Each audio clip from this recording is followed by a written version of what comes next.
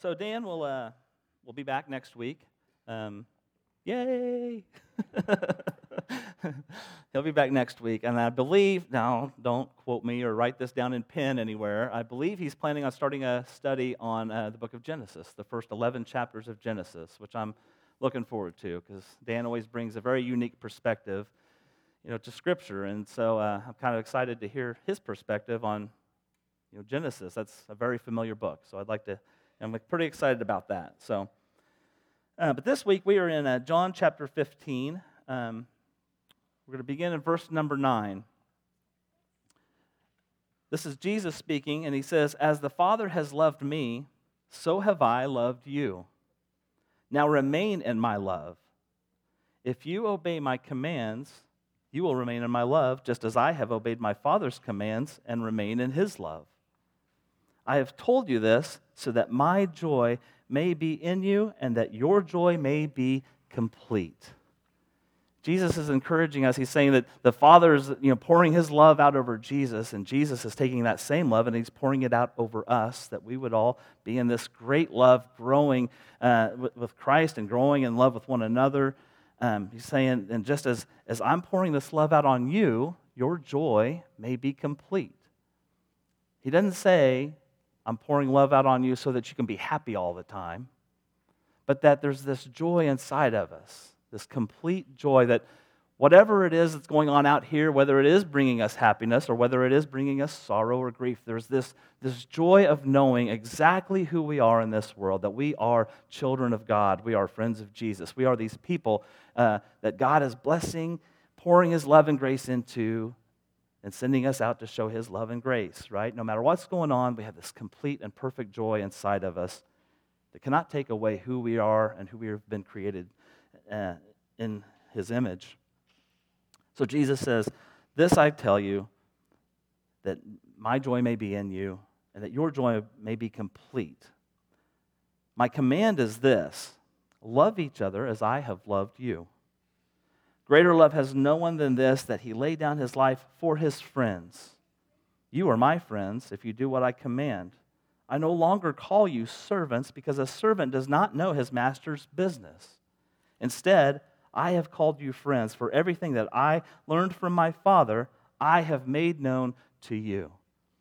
An employee at a business doesn't always see the big picture of the company, that maybe the CEO or the owner, they've got this certain plan, this agenda. There's a bigger picture to everything that happens down at the lowest levels where all the employees are doing the hard work and the labor. They don't always see the bigger picture. But Jesus says, no, you're not this employee that I'm saying just, okay, go do some good somewhere.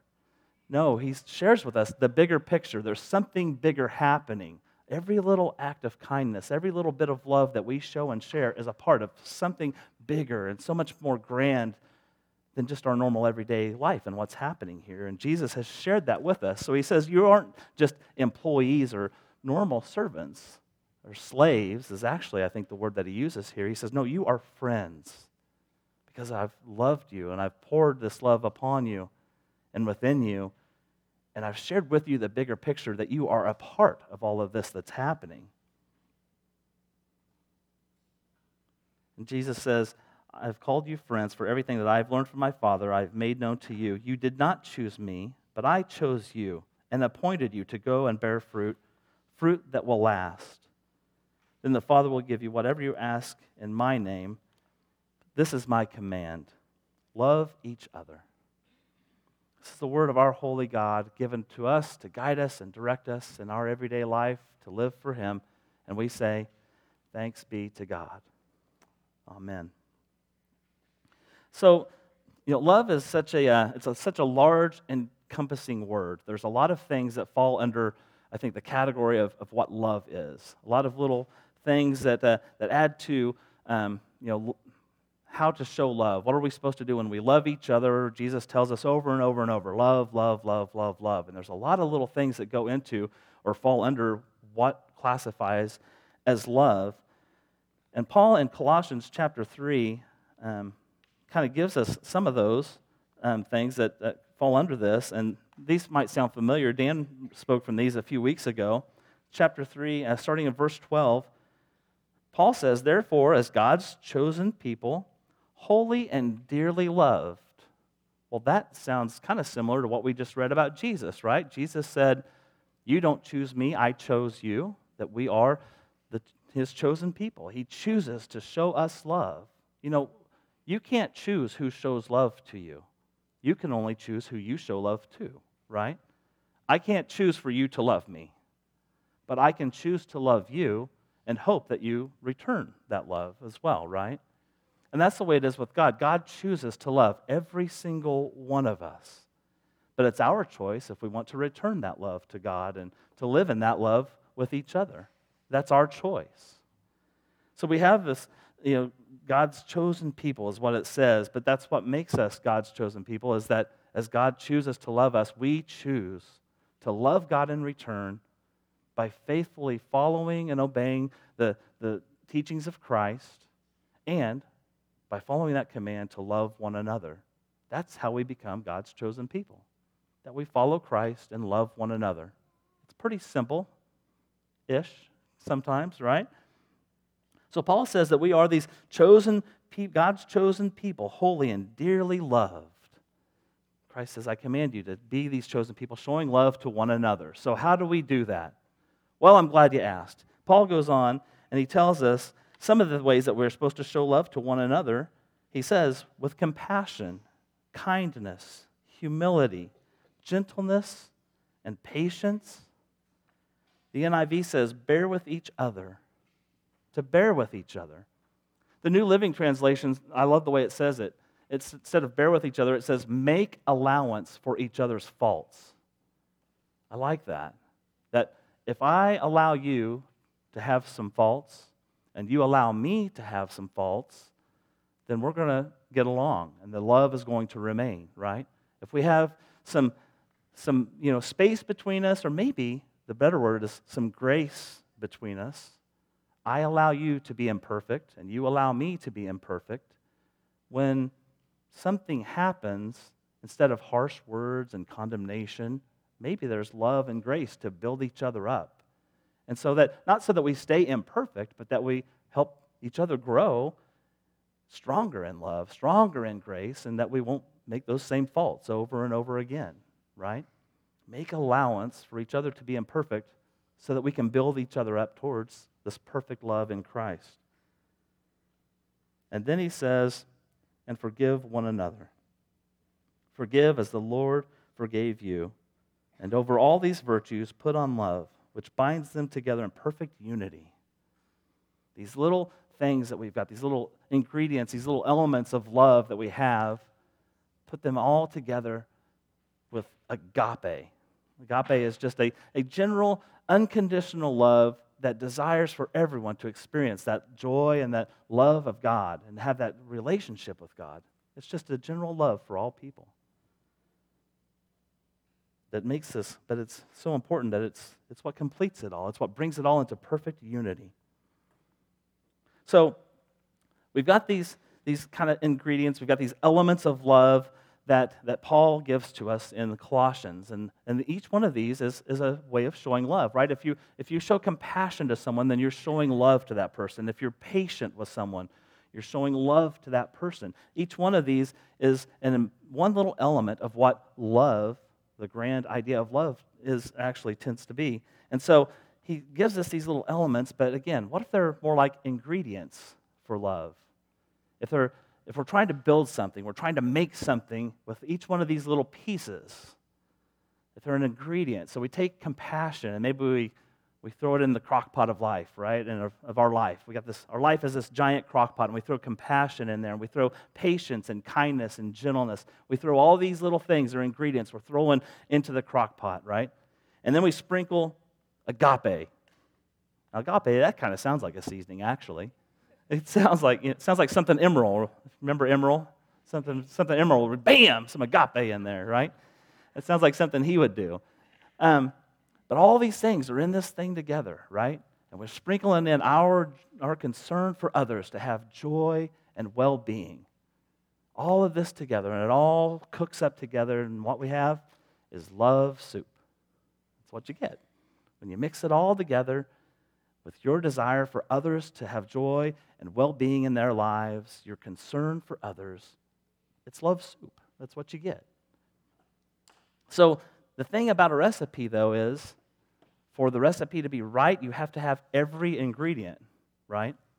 I mean, chili with no chili powder doesn't taste right. So you have to have every ingredient for it to taste right, for it to be right. And it's the same thing with love. For our love to be complete, we have to have all of these ingredients. Paul says we have to have all of these virtues.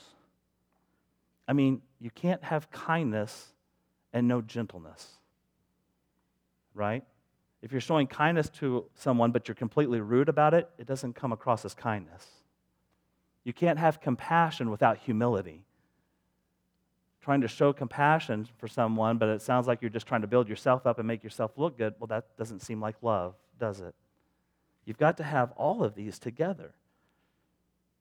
And for love to be complete, it takes all of these ingredients, especially forgiveness. That's probably the most expensive of the ingredients because it costs us the most to give, right? To show kindness doesn't always cost a lot. To be gentle about something, to be patient about something, it doesn't always cost us much, but forgiveness, that costs a lot, doesn't it? To truly forgive someone that has hurt you in a deep way, that has harmed you in a horrific way, to truly forgive someone, that costs.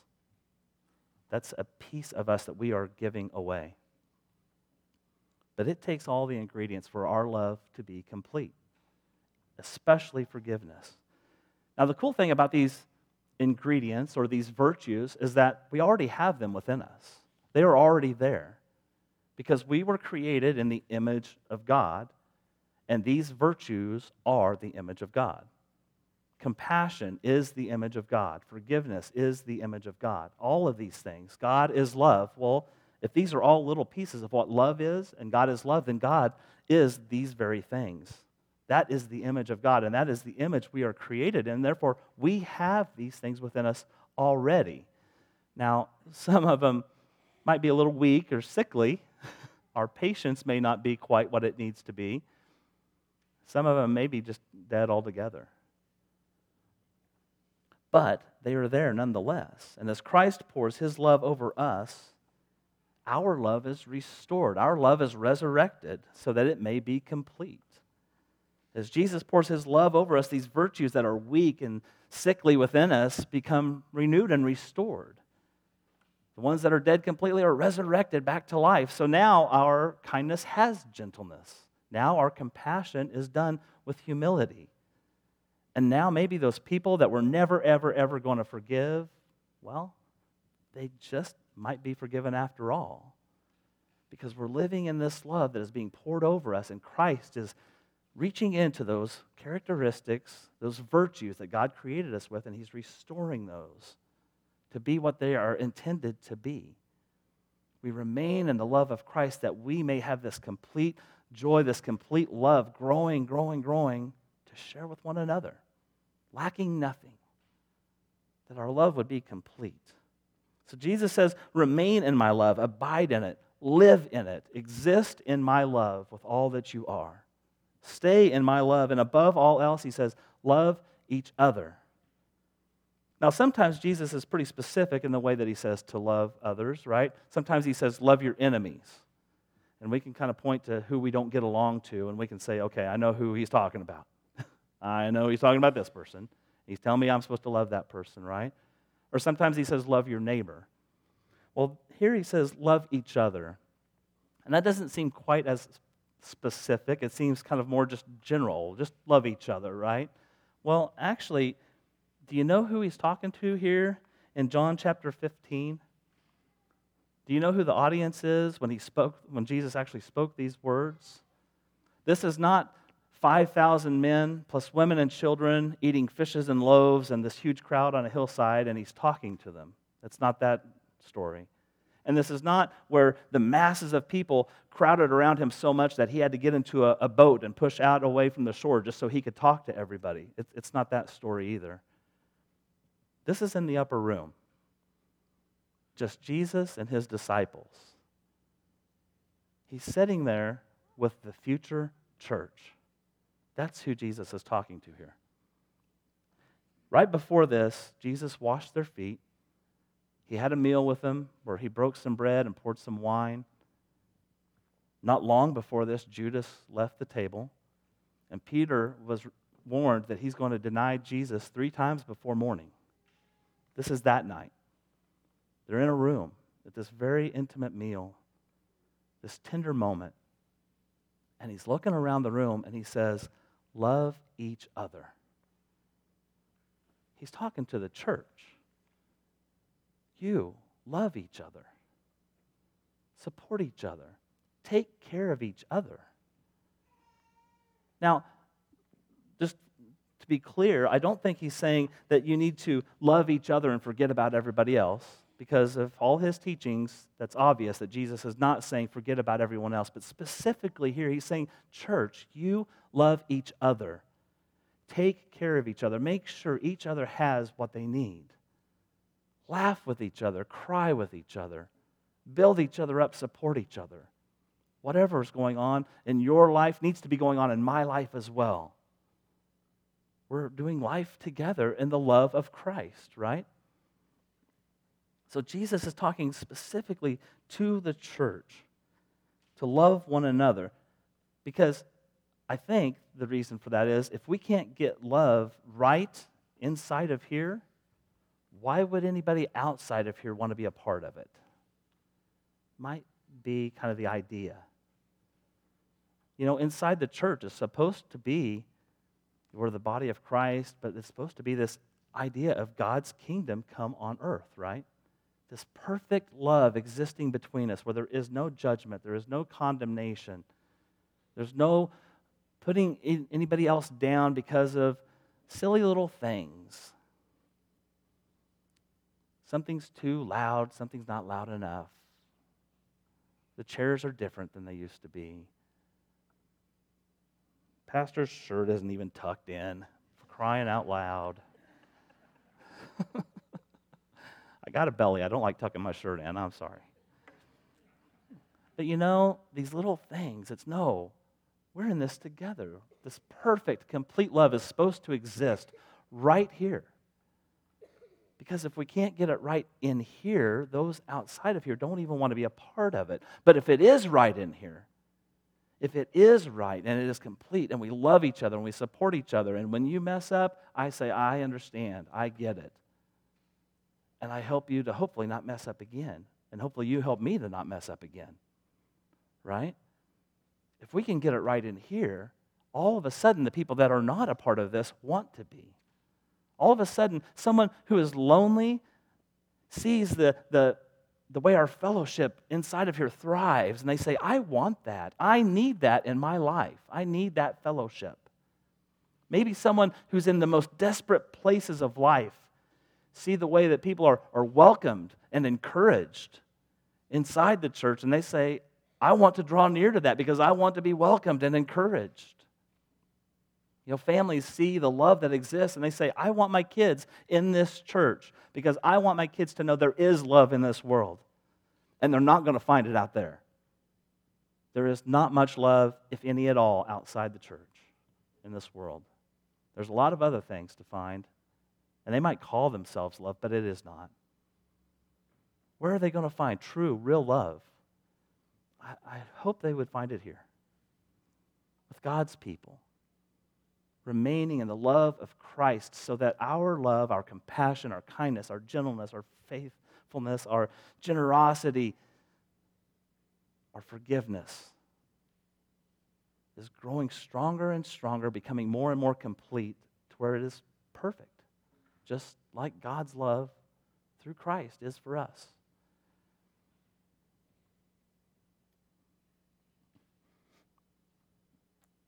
We are the church. We are this body of Christ, and Christ is this perfect love. So we are supposed to have perfect love, right? One body in Christ, nourished by love soup. That's what God's pouring over us. what Christ is building within us and restoring within us so that we would truly be Christ in this community for those, not just for those, for us, but for those that truly need Christ in this community.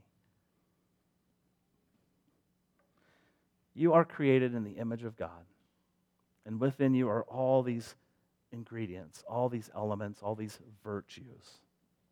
I pray that you are living so fully in the love of Christ that those virtues that are dead or weak are being resurrected and renewed every day, that your joy and that your love may be complete.